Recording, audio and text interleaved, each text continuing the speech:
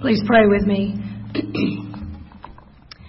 Truly there is no other name than the name of Jesus. Come, Holy Spirit, open our hearts, our minds, to hear from you, but more than hearing, to be transformed. We thank you for your word that guides and directs us and gives us wisdom.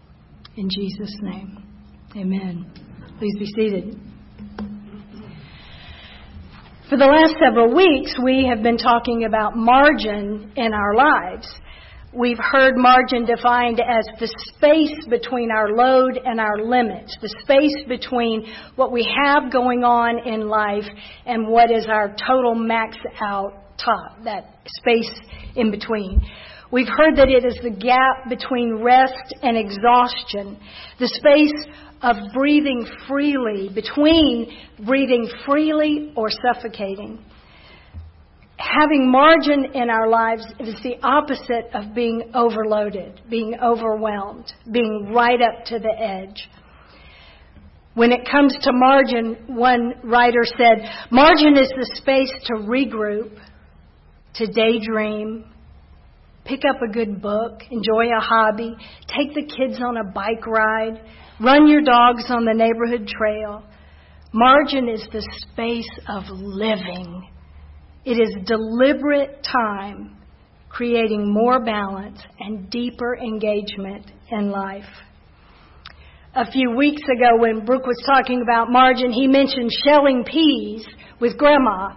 And I was immediately transported in my mind to the front porch of this little house in Macon, Georgia that my grandfather built. Had a small little screen porch on the front. And you can picture red and white gliders, the metal glider furniture. And I would shell peas with Grandma, or sometimes my brother and I would play with my dad's marbles from when he was a kid, or we would play pick up sticks. And Grandma, she took that Dr. Pepper thing seriously when it said 10, 2, and 4. She would come out with a little tray with small glasses for everybody Dr. Pepper at 10, 2, and 4. And I remember that because we didn't have Dr. Pepper here, and it was like really special. But as I was thinking about that, I realized margin is where memories are made. Think about it. Margin, that space between what we have to do and what's going on in our lives, our responsibilities, and the limit of what we can do, that space is where margin is. I dare say most of us didn't create a whole lot of memories going to work every day. But it's that space of sitting and reading a book with the grandchildren, or taking a walk and just enjoying nature, sitting and just watching birds come to the bird feeder. Those minutes and hours where we have the freedom. It's not the things we have to do at the moment, but the freedom to choose what to do with our time. We've talked about margin in our finances. Many of you are familiar with Dave Ramsey, who wrote the Financial Peace course for helping people with margin in their finances. And he says one of the most freeing things we can experience financially is having options in our budget. One of the most freeing things financially is to have options in our budget. So that means that we don't freak out if there's something unexpected comes up. A car repair, the roof leaks, there might be medical needs. And more than that, I think that we're not frustrated when a need comes along that we'd like to support and we can't because we don't have that margin. We don't have that space. I was so blessed to go to the New Wineskins Mission Conference last weekend and saw so many places where the margin in our finances could make a massive difference in the lives of people around the world who are hurting. So margin is that space to breathe. It's the space where we're not overloaded, and it's a space to make memories. And so in light of learning all of that, we've been challenged to ask the question, what is the wise thing to do? When I think about my time, when I think about my finances, what is the wise thing to do? Is it wise to spend hours on social media? Is it wise to fill up the calendar with meetings and events and commitments? Is it wise to say yes to every ministry opportunity that comes along? Is it wise to buy that thing that was on sale that I don't really need, but the price is so amazing and I doubt it if they'll ever put it on sale again? And what if this is the last one in all of the world and I'll never have another chance to buy it? Is it wise to look at my income and commit right up to the last dollar? Well, I think all of us, based on your reactions, know what the wise answer to that is. So I'm thinking the next question is, if I know what the wise thing is, then why don't I do it?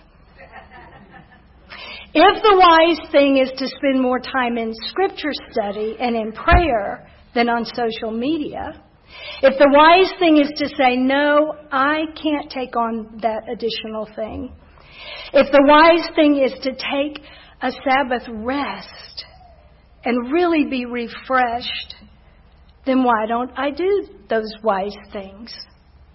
And if the wise thing is to take that money that I might have spent on something that I didn't need in the first place and save it or have it available for a need in someone else's life, then why don't I do these wise things? And I think about Paul, who wrote a letter to the Romans where he expressed so well this struggle. In a short passage of 12 verses, I'm not going to read them all, but think about 12 verses. He says this one thing several times. Verse 15. I don't really understand myself, for I want to do what is right, but I don't do it. Instead, I do what I hate. 3 verses later. I want to do what is right, but I don't. Next verse. I want to do what is good, but I don't. I don't want to do what is wrong, but I do it anyway. Can anybody besides me relate? Is it just me? I want to do what is right with my time, but I don't do it. And instead, I'm overcommitted, I'm tired, I'm frustrated, and I miss opportunities to be with family and friends and create those memories. I want to do what's right with my finances, but I don't always do that. I succumb and buy that thing that I didn't need in the first place. And so 2 weeks ago, as Brooke brought the sermon to a close, he said, when it comes to creating margin, it takes discipline. Now, if you were sitting up in this area, you heard someone who looks a lot like me sitting over there go, ugh. You see, this is truth. I'm going to tell you something that is very true. If you look at every Bible study guide I have, for every study I have ever done, you will find questions like, what would it take for you to grow more deeply in your spiritual life? My answer, more discipline. What area of your life do you need to work on? My answer, self-discipline. What is holding you back from walking more fully in God's call on your life? Lack of discipline. I'm serious. I was laughing thinking about this. 100 years from now, when I'm not here anymore and my kids are going through my stuff, they're going to think, wow, Mom had an issue with discipline. I mean, it is in print in those Bible studies. And so seriously, I think about discipline, and I'm back at the words of Paul. I know what to do, and I want to do the right things, but I don't do them. So this gets me thinking, what if I had the self-discipline? What if I had the self-control to get up from the computer and turn to my Bible? Self-control to turn the TV off and read something spiritually uplifting or spend time in prayer? What if I had self-control to walk away from spending money on something I don't need? And not only those areas, but what about self-control to exercise, self-control to eat the right food choices. Self-control to consider what television shows I'm watching and what they're communicating. Self-control to not complain waiting in a long line at the checkout store. And on and on and on. If you look on Google, there is no shortage of books on self-control. Here's a couple of titles. The Willpower Instinct. How self-control works, why it matters, and what you can do to get more of it. Another one. The Science of Self-Discipline. The willpower, mental toughness, and self-control to resist temptation and achieve your goals. And here's my personal favorite, because I'm actually reading this book and it's quite good. Your future self will thank you. Secrets to Self-Control from the Bible and Brain Science, a guide for sinners, quitters, and procrastinators. So here's some interesting things I've learned about self-control. One thing is that we have a limited amount each day. It's called ego depletion. It doesn't have anything to do with your ego the way we think of it, but that's the term if you want to look up and learn all about it. But basically what it means is that we have a limited resource of self-control. And we start out the day using it the moment we wake up. Do I get up or do I stay in bed? It's like self-regulating, if you think of that term. Do I eat a healthy breakfast? Do I eat donuts? So we start the day right off using our willpower and our self-control. All day we're regulating ourselves. When you're driving in traffic, you're regulating yourself to stay in your lane of traffic. You're regulating yourself when you don't interrupt someone that's talking to you. You're thinking and you're making decisions all day.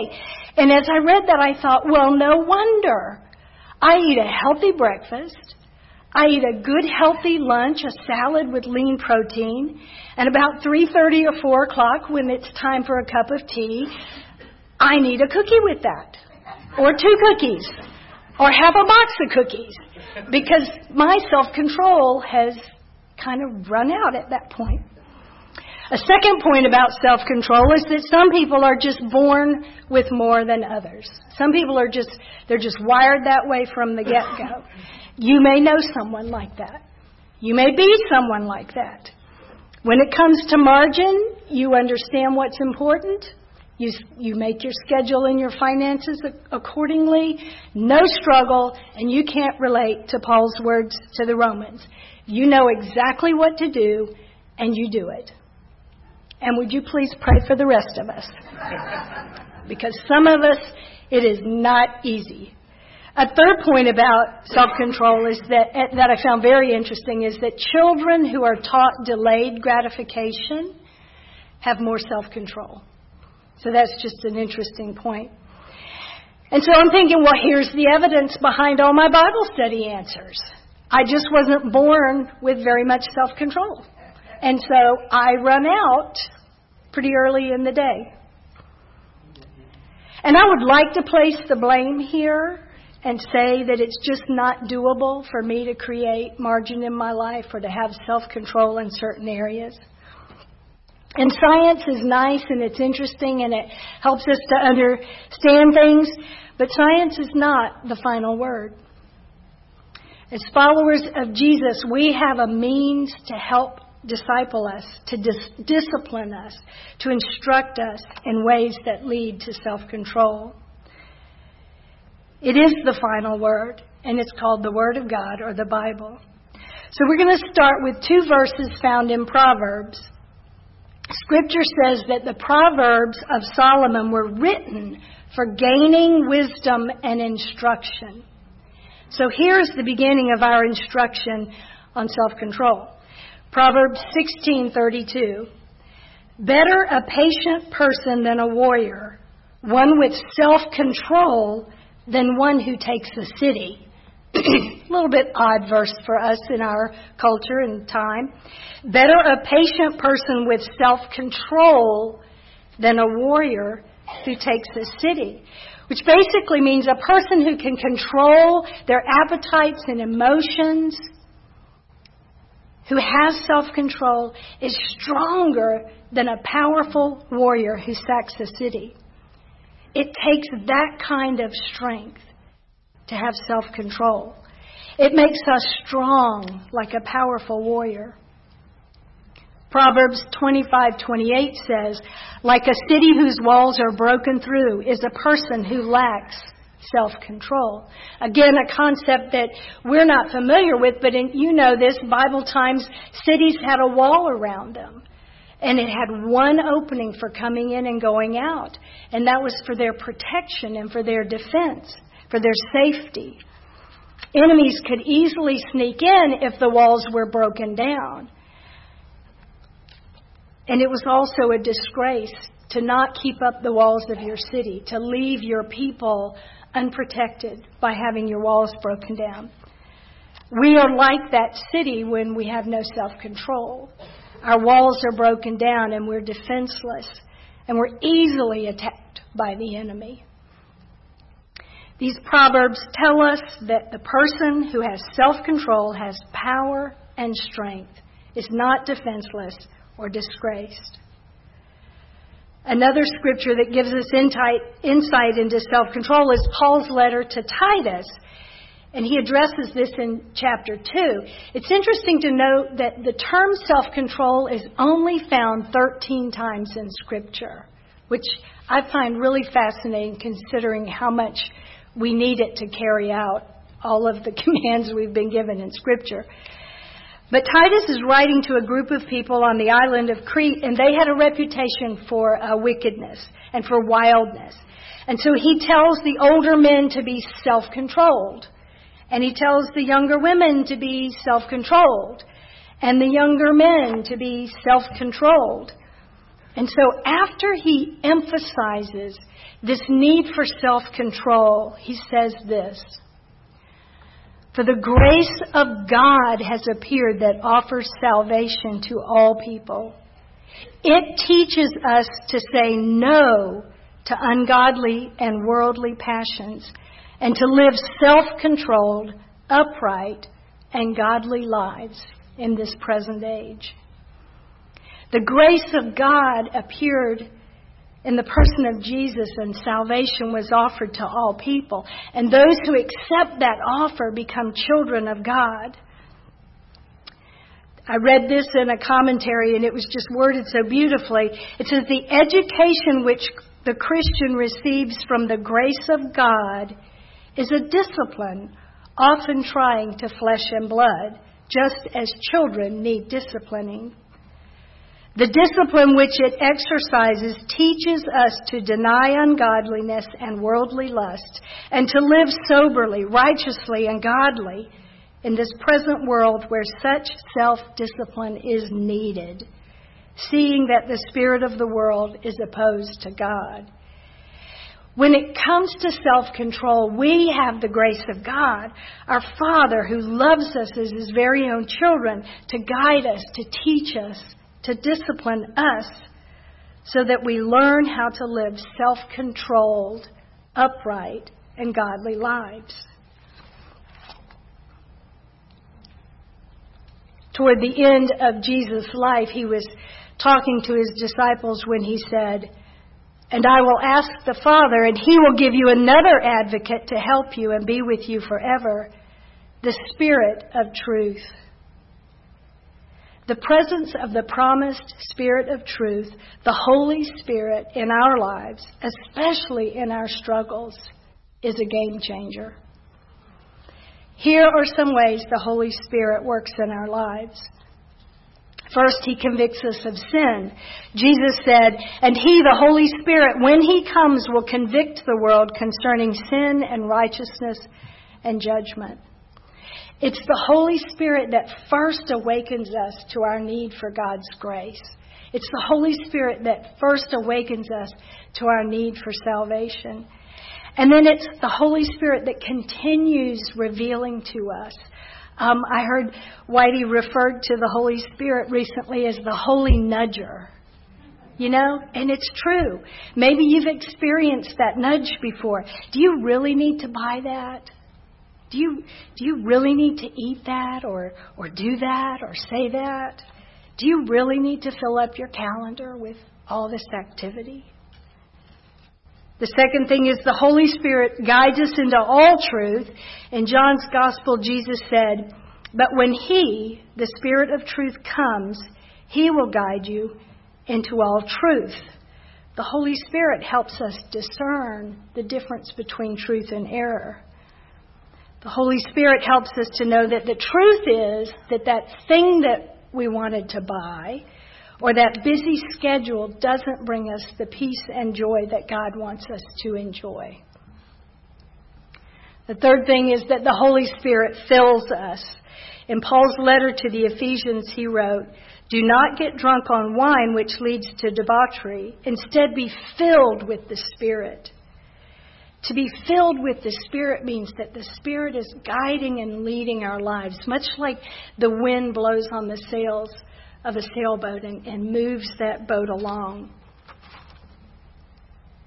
The fourth thing is that the Holy Spirit bears fruit through us. We all know that you look at a tree and you see what fruit is on that tree, and that tells you what it is. An apple growing on a tree tells you that that is an apple tree. It's the evidence that that's an apple tree. And so we are known by the fruit that we bear. And the Spirit in us produces qualities we would never consistently display on our own. Love, joy, peace, patience, kindness, goodness, faithfulness, gentleness, and self-control. Isn't it interesting that self-control is last when some measure of self-control is important to make all the other ones happen? So science has some interesting things to say about self-control, and certainly making a budget, establishing some guidelines for how you spend your time is very helpful and valuable. But at the end of the day, developing self-control is not about mental toughness or nail-biting determination. To attempt it that way is to end up like Paul again saying, at the end of every day, I'm trying, I want to do what's right, but I keep doing what's wrong. Self-control is about surrender. Surrendering our time and our finances, our health, everything to the Lord, and asking the Holy Spirit to convict us, to guide us into all truth, to fill us, and to help us bear fruit. The Holy Spirit is our constant helper. He transforms us into Christ's image and equips us for the daily challenges. We don't have to struggle through life in our own strength.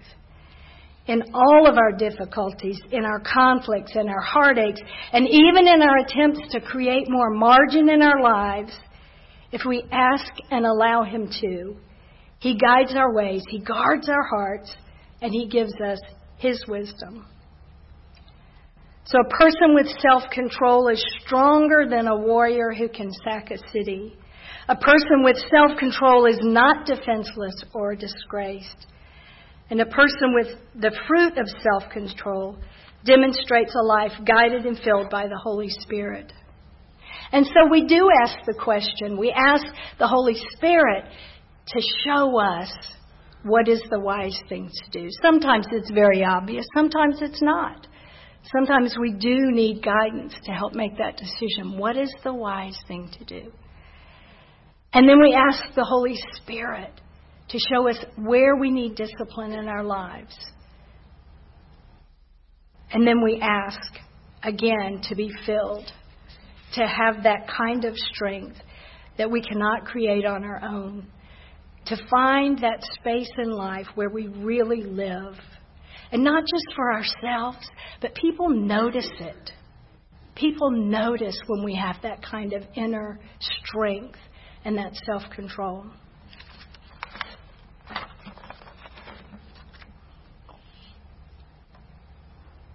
According to the word that we heard today, the Spirit of God does not give us, the Spirit God gave us does not make us timid, but gives us power, love, and self-discipline. Let's pray. Father, we confess that sometimes we are so like Paul, that we know what we want to do, and we know what's the right thing and the wise thing and the good thing and the thing that honors and brings glory to you. And yet in our weakness, we don't have the willpower, the self-control to follow those things. And so, God, we ask today for a new, fresh measure of your Holy Spirit, that you would convict us of sin, of those areas where we are falling short, where we are not honoring you with our time and our finances and any other areas of our lives. That you would lead us into all truth so that we would understand and we would be able to filter out the voices of the world that are contrary to your truth.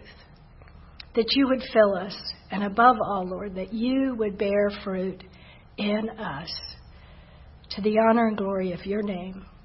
Amen.